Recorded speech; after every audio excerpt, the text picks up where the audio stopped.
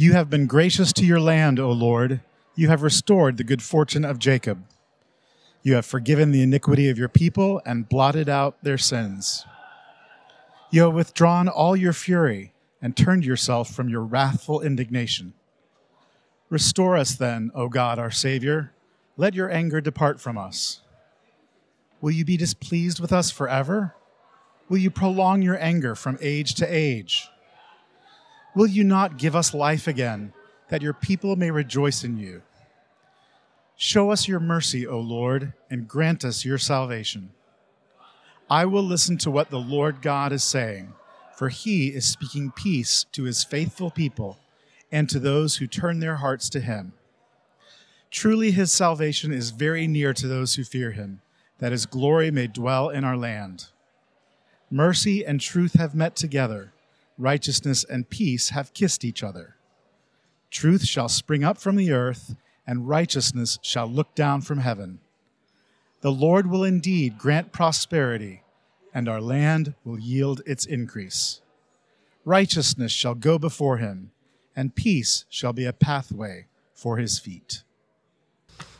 Lord God, as we come to your word to hear what you would have to say to us, we pray with the psalmist that we would listen to what you are saying, for you are speaking peace to your faithful people and speaking peace to those who turn their hearts to you. And help us, Lord, as we hear your word to turn our hearts to you. And I pray, Lord, that the words of my mouth and the meditations of my heart would be pleasing to you, my rock and my redeemer. Amen. Please be seated. Well, good evening on this beautiful summer night. It's a big night. We have sliders tonight and a big announcement, so I'm going to talk about our psalm tonight, and I'd like to begin by thinking about the connection between memory and music. Probably the sense that's most connected to memory is smell. So when you smell certain things, you can be instantly taken to a time or place or situation. Maybe it's the smell of cookies or whatever it might be, just takes you in an instant to Christmas morning or things like that. But music, I think for me and for many others, has a very similar role in that I can hear certain songs and I'm instantly taken to a time and place. And then if you hear that song in many times and places, you get a flood of memories associated with certain kinds of music. So for instance, when I hear the song Long December by Counting Crows, so I'm dating myself, because that came out 25 years ago this year, yikes. But that takes me back to the parking lot of Emerald High School, and I am in my blue Chevy Blazer. And it's so ancient, it just has a tape machine, and I've got the tape machine connected to my Sony Discman, right, so that I can play the CD it was very complicated to listen to music. But when I hear that song, I think of high school, I think of the parking lot, all the emotions associated with that come flooding back, because there's a powerful connection between music and memory. And the Psalms are the music of the people of God, and I think one of the unfortunate things is we don't have the actual music that went with these Psalms, because I think it would maybe get us in that mindset. The Anglican tradition has set the Psalms in beautiful ways to music, and that is one of the great things of our tradition. But like in Psalm 85 that we have tonight, it says, to the choir master, a psalm. It's like, what did this song sound like? I want to know. Hopefully in the new heavens and new earth, we get to hear all that music that the Bible has in it, but we don't have it. But nevertheless, in the same way that individual songs can draw us into a place of memory and remembrance, these psalms, these songs that God has given us, are meant to trigger the memory, the collective memory of the people of God.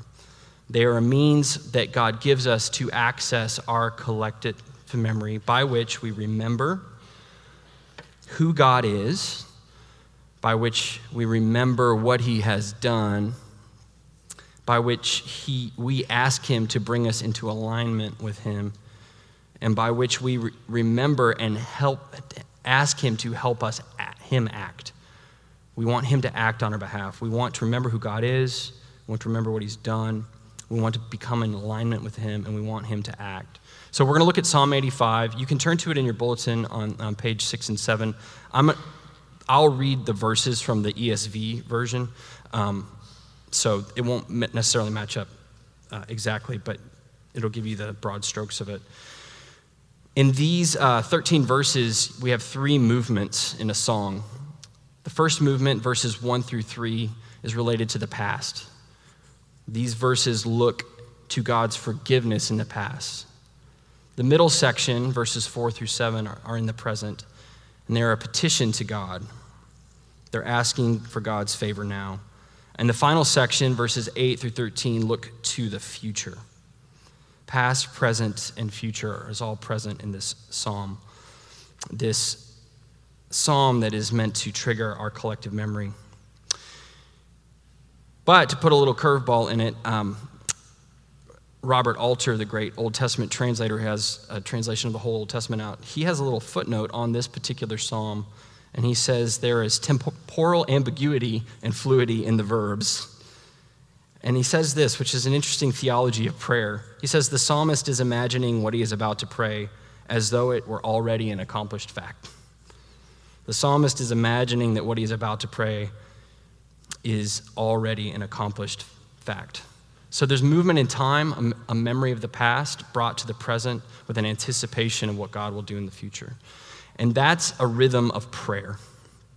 That's one of the fundamental rhythms of prayer, is that we call to mind what God has done in the present to come to bear on our present situation, and then we ask him to act for the future.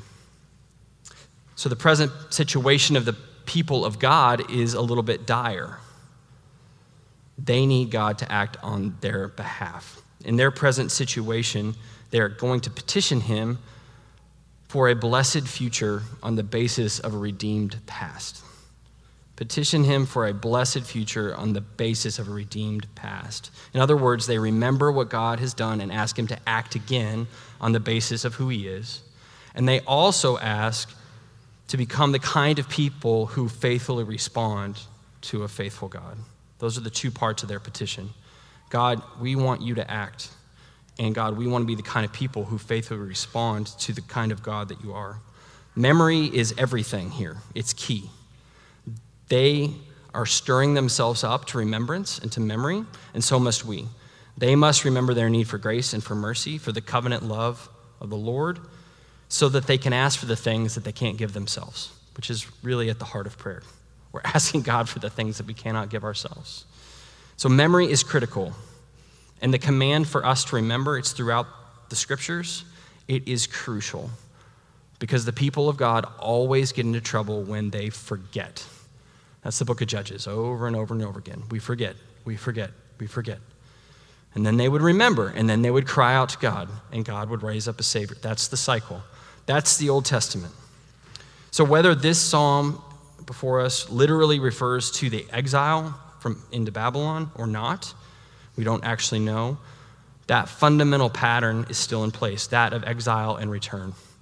The pattern of estrangement and reconciliation, the pattern of forgetting and then remembering. That's the pattern that's in this psalm. It's the pattern that's all over the Old Testament. And when we say this psalm, when we sing this psalm, when we pray this psalm, we're put into that position where we are called on to remember who God is and what God has done. So this psalm is giving us a pattern of prayer. A pattern of prayer in which we address God, a pattern of prayer in which we petition him on the basis of his character, meaning act in accordance with who you are. A pattern of prayer by which we envision a result, by which I mean we say, God, if you answered this prayer, this is what it would look like. If you responded in this way. So the pattern of addressing the Lord, describing his character, petitioning him on the basis of his character, and then envisioning what would result if he answered the prayer.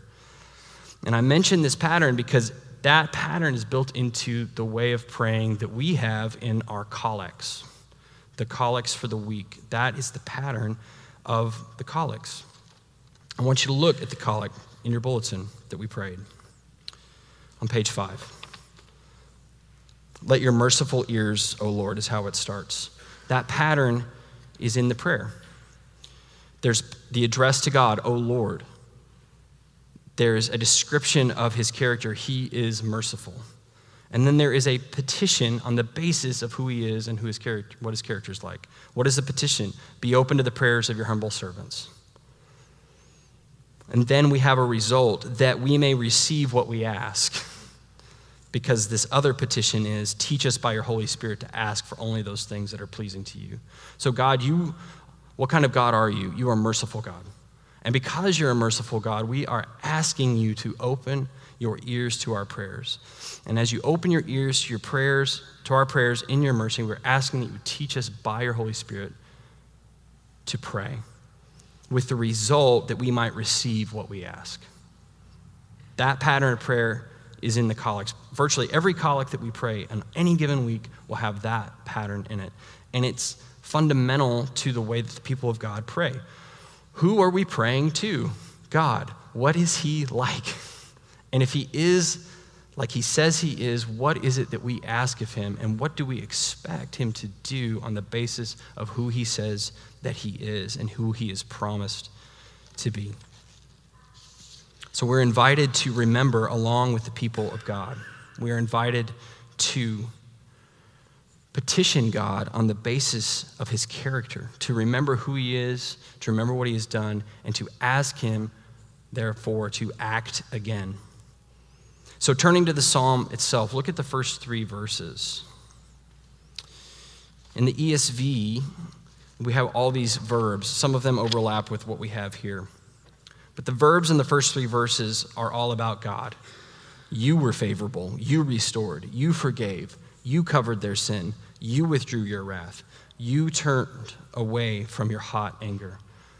The psalmist is rehearsing the character of God and what he has done, and that he is one who indeed is favorable, a God who restores, a God who forgives, a God who covers their sin, which is such a vivid and beautiful image in the Old Testament of what it means to be forgiven, is that God covers over our sin, that God withdraws his anger from us.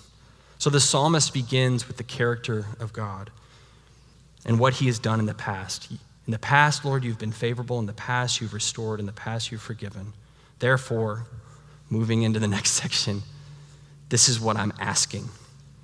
So in verses 4 through 7, we have the petitions based on the character of God.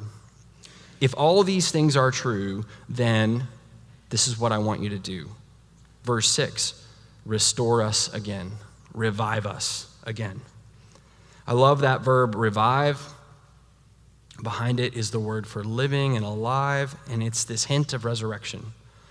Bring things that have been in the dust out of the dust up to life. Bring us out of the dust of exile. Bring us out of the estrangement of relationship back to reconciliation. And this revival that the psalmist asks for is meant to result in worship. This is how the ESV has it. Will you not revive us again, that your people may rejoice in you? Revive us so that we might worship. So that we might worship you. So that in remembering God, we're not just remembering, oh, wasn't it cool what God did? That when we remember, we are drawn out of ourselves toward him in worship, in praise, in thanksgiving, in declaration of the deeds of God. That pattern is all over Scripture too. In Exodus 14, the people of God are delivered through the Red Sea. This great act of liberation and deliverance, this great act of salvation. And immediately, Exodus 15 is a songful response, the Song of Miriam, leading the people of God in worship in response to how God has acted on their behalf to save them. Revive us again so that we might praise you. So the psalm begins with an outline of God's character, what he's done in the past. It moves to a petition. God, we want you to revive us. And not only that, we want you to align us with your character, with who you are. Verse 8 is key here.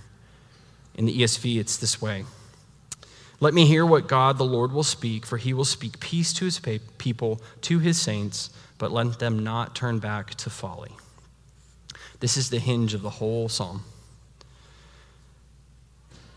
I'm going to pause and listen. That's what the psalmist says. I'm going to invite myself into a space of silence so that I might hear the Lord, because the Lord is one who speaks. It says he is one who speaks peace to his people, to his saints. So I'm going to silence myself, and I'm going to align myself with the word of God, with the remembrance that I can always fall back. Let me not fall into folly. So will we enter into that space, into that silence where we can hear the word of God, where we remember who God is, where we petition him on the basis of that, and then we wait. We sit and we listen. It's not just us talking to God, it's allowing him to talk back to us.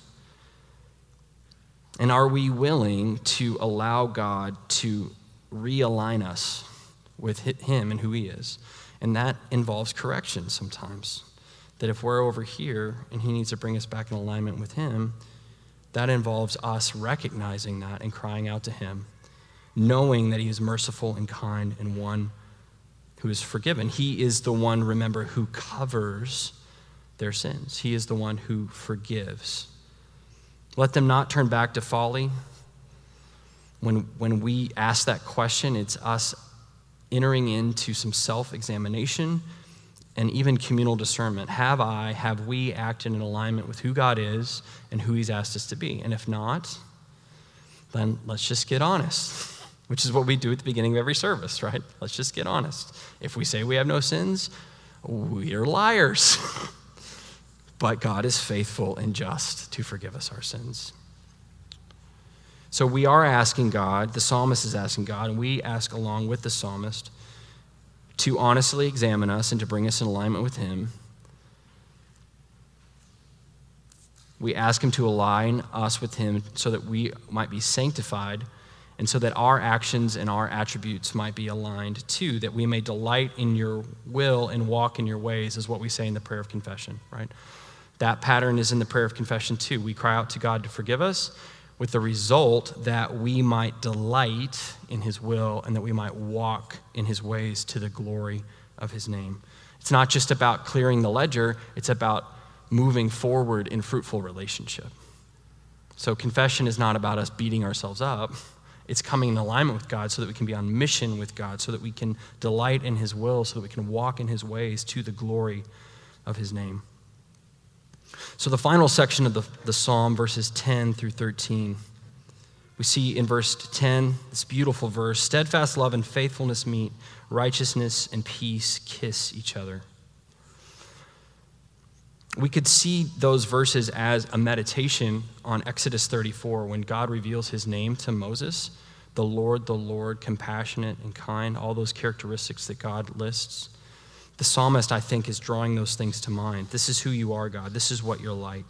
Steadfast love and faithfulness come together in God. Faithfulness and peace come together in God. They kiss each other.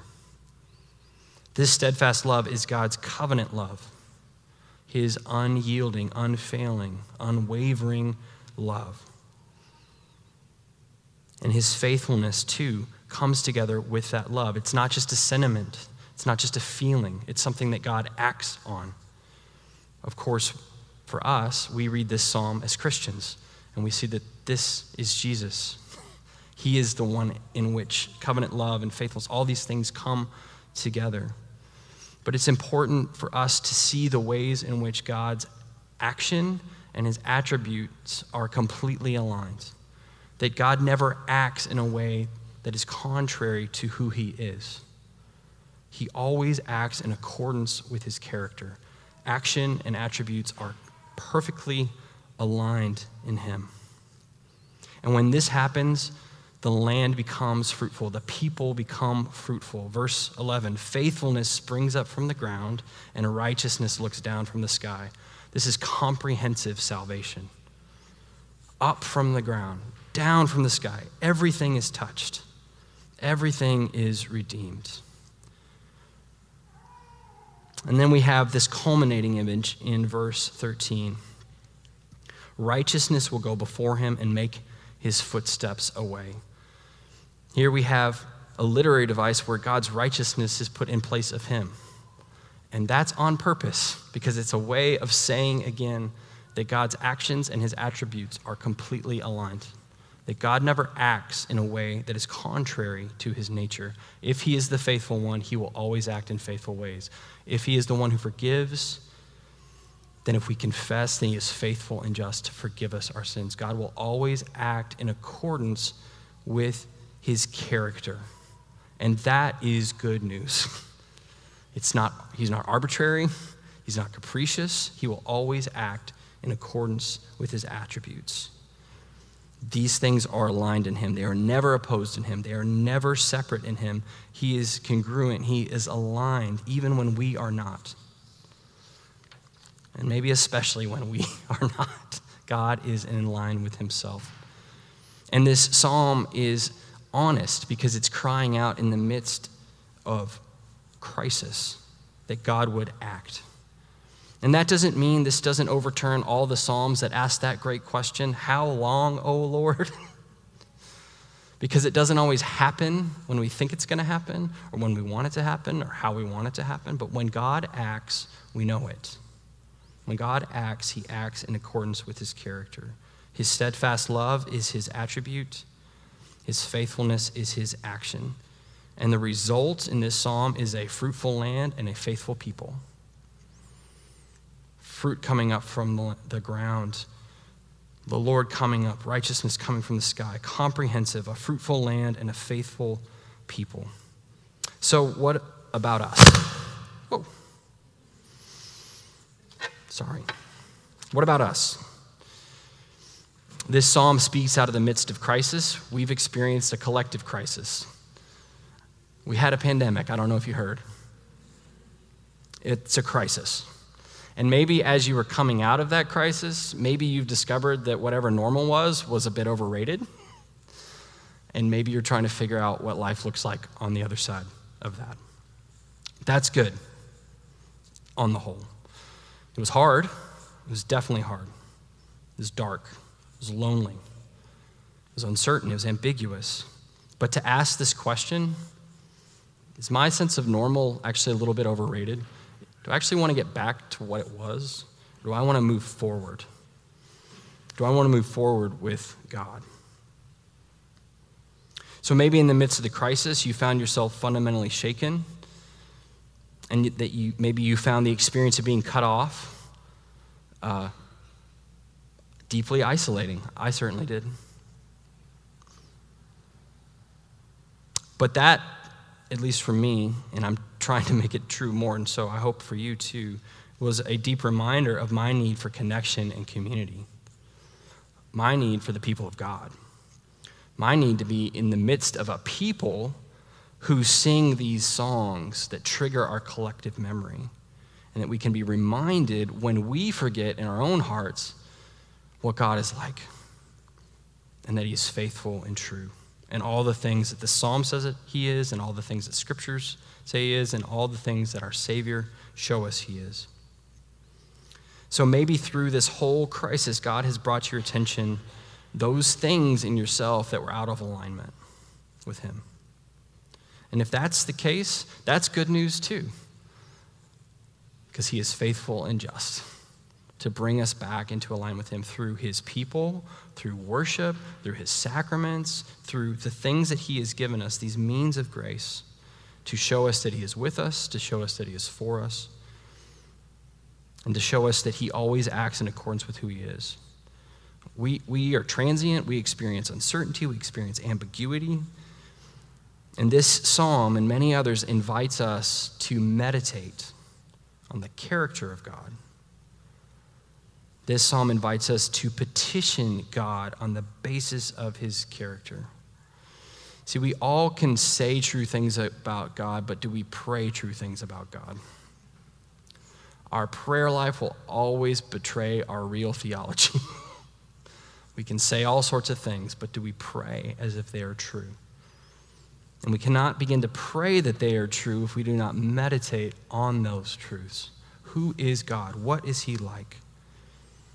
Jesus comes to us and says, if you have seen me, you have seen the Father. You want to know what God is like? You look at Jesus. No one has seen God. No one has beheld the glory of God. The one who was in the bosom of the Father came. He has made him known. We meditate on the character of God. The best way to do that is to meditate on the life and character and work of Jesus. And then we petition him on the basis of who he is and who he has shown himself to be. And then we pray as if the kind of future that this psalm envisions is actually possible. That there can be a fruitful land and a faithful people. And that God could actually do that here. Amazing. That would be amazing if the Holy Spirit could get a hold of us and work his fruit and his faithfulness in us and bring us into alignment with God and his character. Then we will experience the fruitfulness and the faithfulness. So, I invite you, maybe it starts with the actual collect. Take this bulletin home and pray this collect every day this week. It'll take you like 10 seconds. Page 5, let your merciful ears, O Lord. Pray it every day. Thinking about this pattern. Who is God? What is he like? Am I praying as if I'm asking him on the basis of his character to act? And what am I asking him to do? And what would be the result of that? Take this collect, take this psalm, think about that pattern. Who is God? Am I praying on the basis of who he is and what he's like? Am I asking him to act in accordance with his character in my life, in my family, at my job, in our community? That would be my challenge to you. Maybe one of the things you lost in the pandemic was prayer. I get that. I could see that. I felt that. Not every day was a great day. Maybe this is an easy way to get back. Just take a little bit of a step. Take this collect with you. Take the psalm with you. Pray it. Maybe you could set it to music. That'd be fun too, to trigger your memory. But God gives us the gift of his word to remind us of who he is, what he is like, and what he hopes to accomplish with us. And I'm excited as we move forward in this service for us to share what God has done in our community. And that's part of what we're going to do tonight. So I'm going to shut up and pray and transition to the next part of the service. Would you bow your heads and pray with me, please? Lord, I truly thank you for your word, and I thank you for the reminder of your faithful love, your steadfast character,